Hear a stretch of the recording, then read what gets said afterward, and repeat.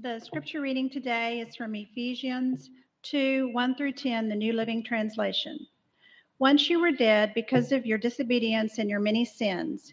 You used to live in sin just like the rest of the world, obeying the devil, the commander of the powers in the unseen world. He is the spirit at work in the hearts of those who refuse to obey God. All of us used to live that way, following the passionate desires and inclinations of our sinful nature.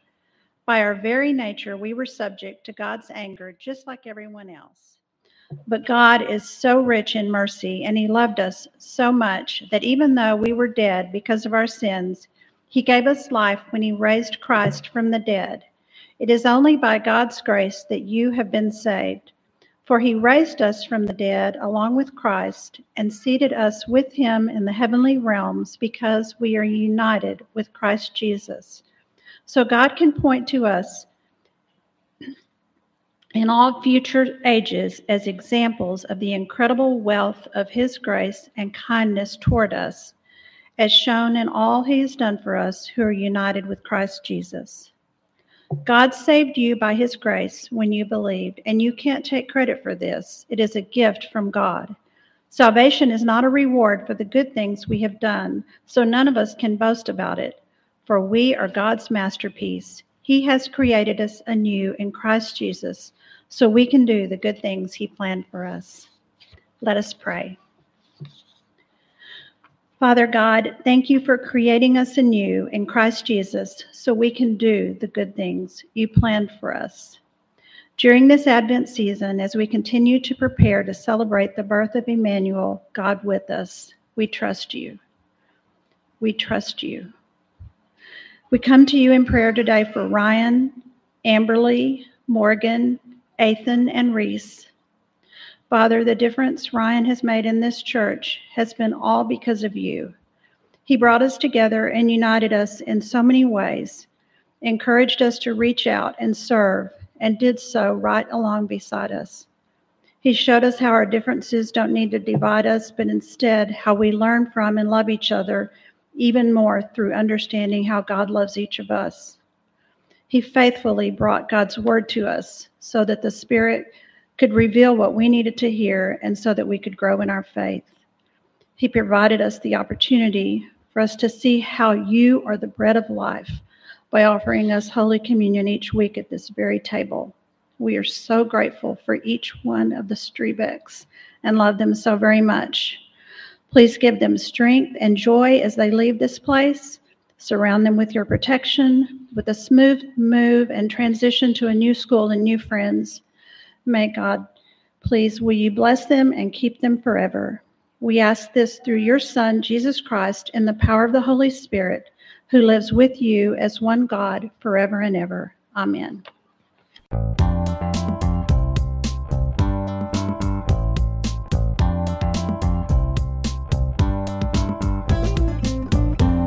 Thank you for downloading our podcast. Make sure to subscribe to get new ones every week.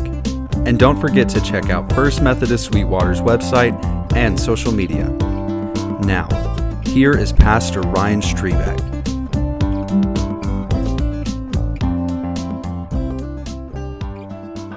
Well, Kent Ruffin came by the office this morning and was getting some things ready in the worship space. And he said, "Well, are you ready?" And he looked at me with that look like, "I know you're not ready, but the time has come.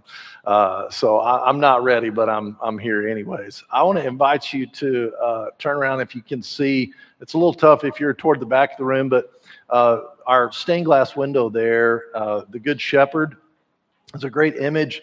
And one of the things I'll really miss every Sunday is preaching with that kind of as a focal point, because it always reminds me that Christ is our good shepherd and that the church is always in the good shepherd's hands. And as we as a church then have a role as leaders in the church to be good shepherds in the midst of the church and in our community, to keep away the wolves and to keep things going in a good direction. And so when I don't know what to do, as I don't know what to do this morning, I try really hard to, and Carolyn's prayer alluded to this, that we trust You, Lord. I try to find myself in the story of Scripture.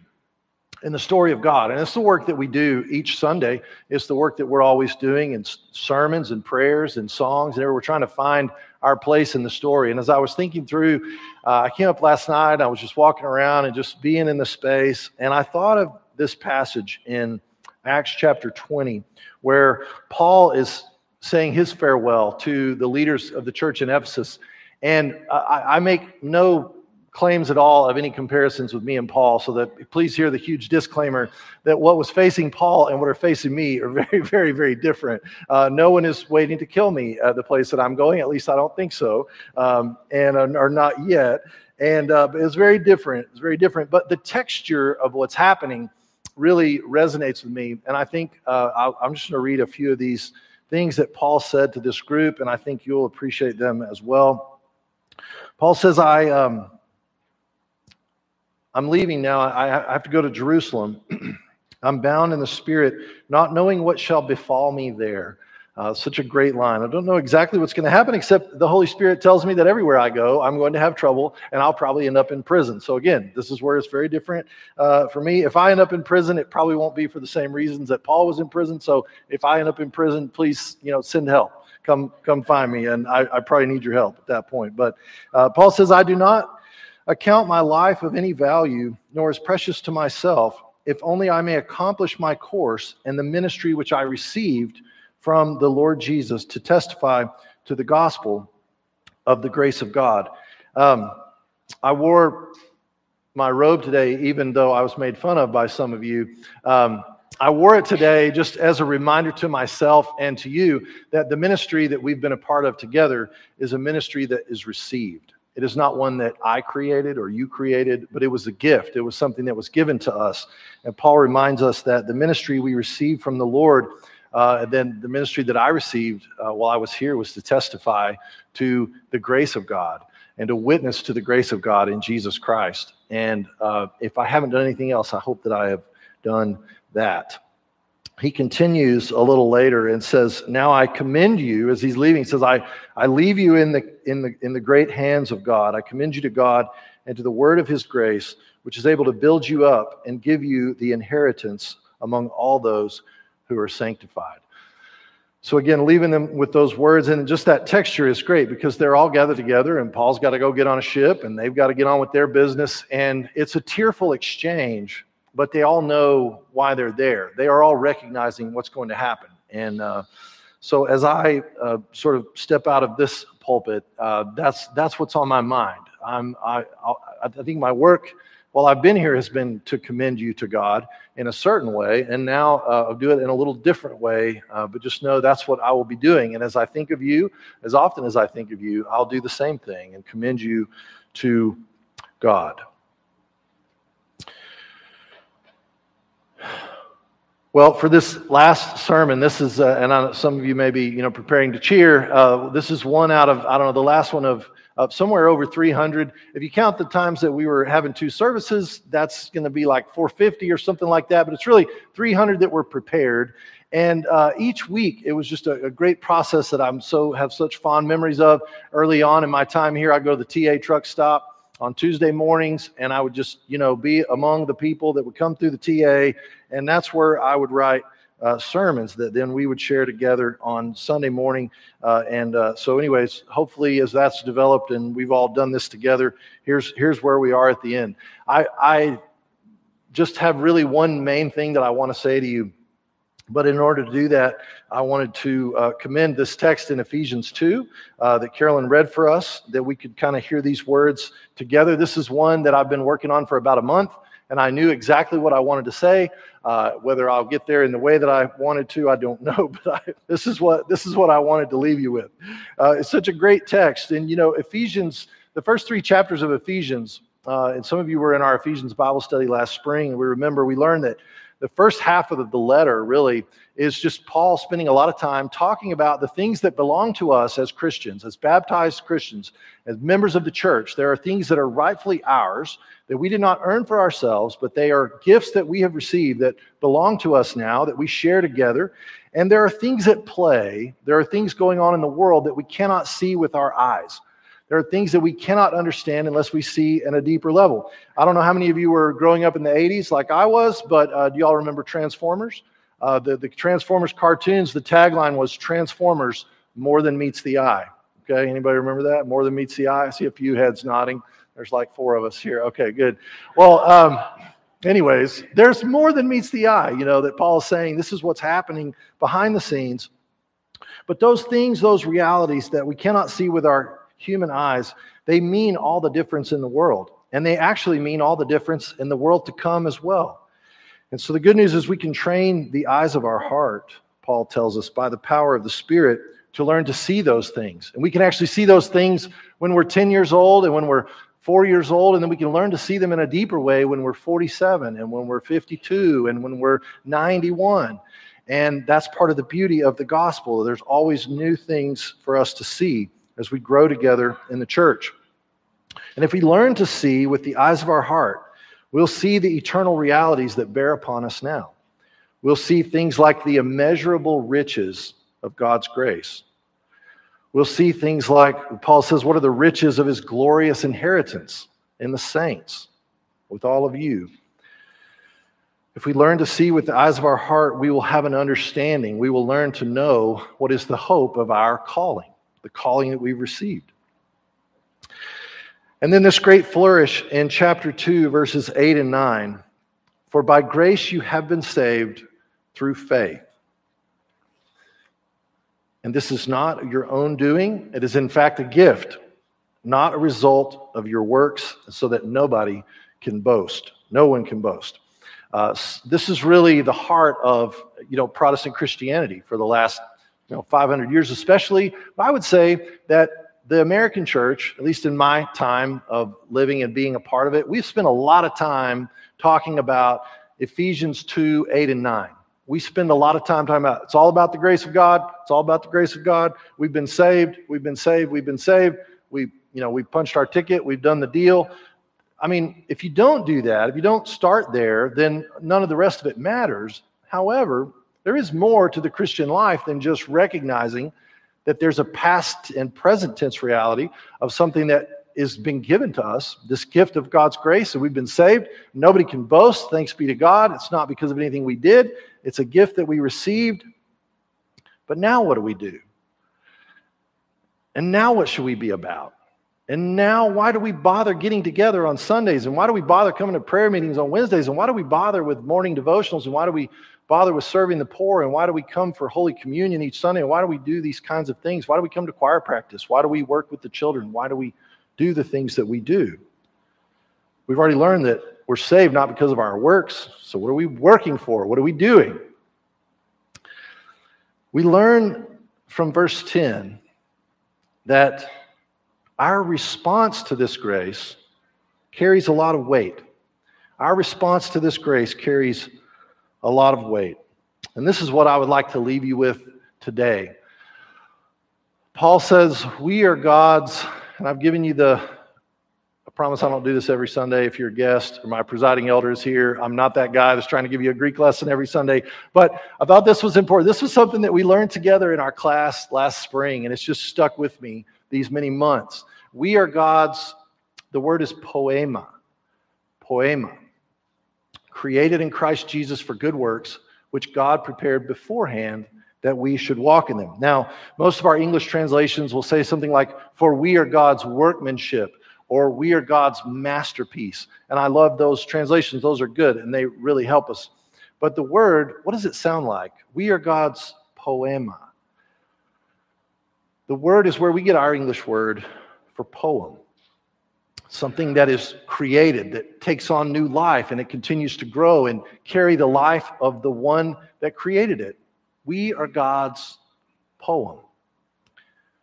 Created in Christ Jesus. The only other time this word is used in the New Testament is in Romans 1, when Paul's celebrating everything that God has created. When we look around us and we watch the sunrise and we see the mountains and we look at the mesquite trees and we look around in our culture and see what we see has been created, that we can behold and learn about the universe from, God created those things. God also created us in a new way. And in another place, Paul says this. He says, you are a new creation, right? The old has gone away and the new has come. You're something entirely new when you're born into the kingdom of God. Through your baptism and this gift of grace, you become an entirely new creation. And it's not just so that we can be that creation. It's not so just we can be that poem and say, wow, I'm a great thing that was spoken once, but we continue to be spoken in the works that were prepared for us by God ahead of time, that we should learn to walk in them. And God is so patient, thanks be to God. Sometimes we don't realize how we're supposed to be walking in those things for years and years. And then we take it, we catch it for a little while, and we forget it, and we pick it back up in another season. But you and I are poetry. You and I are part of what God wants to say to the world. When God wanted to speak to the world ultimately, He didn't use a billboard or social media. He spoke a person, fully God and fully man. He spoke His Son, Jesus Christ, the perfect word that was spoken by God, God's poem, all that He wanted to say to all the world. And then we carry on that same vocation. When God wanted to speak to the people in Nolan County, when God wanted to show the people of Nolan County that God had not forgotten about them, He spoke you. He spoke y'all. He spoke this congregation in 1881, and we continue to carry that work. When He wants to say something to anybody in town, He speaks through His church. And this poetry is alive and well. The great thing about a poem, of course, is it's been written and it's been spoken, but it's as if the poem is just continuing. God continues to add verses to it. He continues to add turns and places where people hear it in a different way, or we hear the same words a little differently now than we did the first time we heard it. These are the moments, these are the times that were prepared for us. And so I don't know if you ever think of yourself that way, but I hope that when you remember the ministry that we shared together, that you'll remember the dignity of you as a human person and the dignity that you carry as a new creation by God's Holy Spirit as a member of the church, that you are in fact the poetry of God.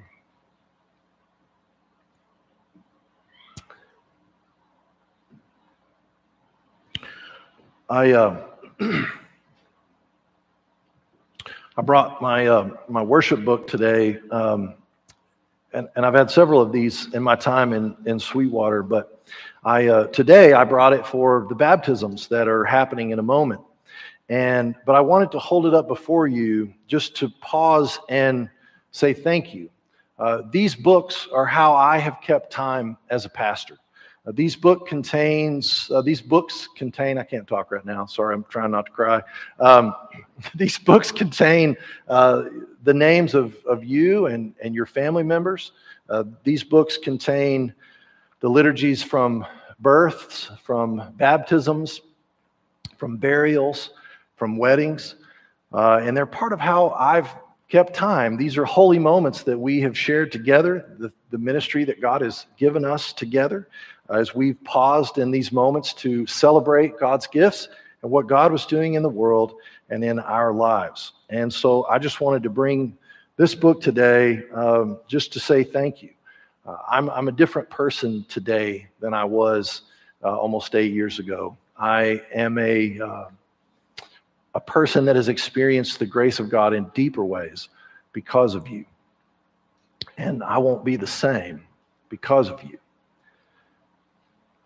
You have changed me.